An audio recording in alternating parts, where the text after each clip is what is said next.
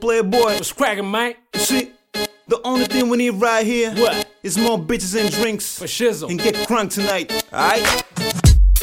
Ho, ho, ho, ho, ho, Mais show confirmado na discoteca. Seven lakhs in the house, segura da peteca. No mic a gente arrebenta. No flow o Lenzo reinventa. Nas bases ninguém aguenta, não tenta. A coisa também não é lenta. Depois do show lá tô eu, colado na copa, bebendo whisky, adicionando coque. Eu fico louco e tonto e não passo do ponto. É tanta mulher boa de chapar o coco. Curtir essa night. A palavra-chave YC. Toda mata invadir o agave. Nunca vi tanta gente junto. Se prolongarem esta night só fica defunto, sabem? Eu não quero que isso aconteça. Vou pegar no meu cachê e cair fora dessa. In the club, niggas get high tonight. In the club, 7 lakhs rock the spot. In the club, bitches gon' strip tonight. Put your hands up, get that ass off the wall. In the club, niggas get high tonight. In the club, 7 lakhs rock the spot. Out the club, bitches gon' fuck tonight. Put your hands up, get that ass off the wall. All the scats know how we get in the club. Mr. Crazy, drop bombs in your blood. Ask any nigga who make your head knock. Get this little shorty side, look so up. People no meio bancando Van Damme. Pensa que vai espantar, mas não sabe dançar. Batendo go, give me a drink. This party rocks on here in Costa Rica. Nigga, essa noite não te espiga, yeah. Fica uma confusão, 7 lakhs a bomba, yeah. Já tem bastante drama pelo mundo afora. Não precisamos de mais stress e aqui agora.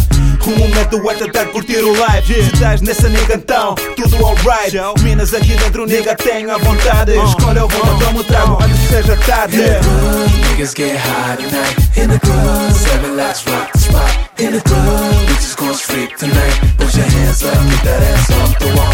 In the club, niggas get high tonight. In the club, 7 lakhs rock the spot. Out the club, bitches gon' fuck tonight. Put your hands up, get that ass off the wall. Depois do show, é depois do show, até agora nada mudou. Mano, sente esse flow, 7 lakhs se apresentou com Michael Jordan no microfone. The party don't stop till 6 in the morning. A dash por aqui, a dash por ali. O dedo na cauta, eu sou Muhammad Ali. Mano, para de falar, me passo conhaque. Vou encontrar no Crack, preparado, novo ataque. I'm right here, nigga, já no contra-ataque. Começa o ataque, tudo gruda aqui na laque. Nesse jogo eu sou destaque, todo mundo conhece o crack. Paz para JMJ, Biggie e Tupac. Chama bofiar, 7 lakhs a roubar. Pago e a cena que nada vai sobrar. Hoje, nigga, não quero saber de mais nada. Cumpri o meu dever na cena e agora é me mando. In the club, niggas get high tonight. In the club, 7 lakhs rock the spot. In the club, bitches gon' strip tonight. Put your hands up, get that ass off the wall.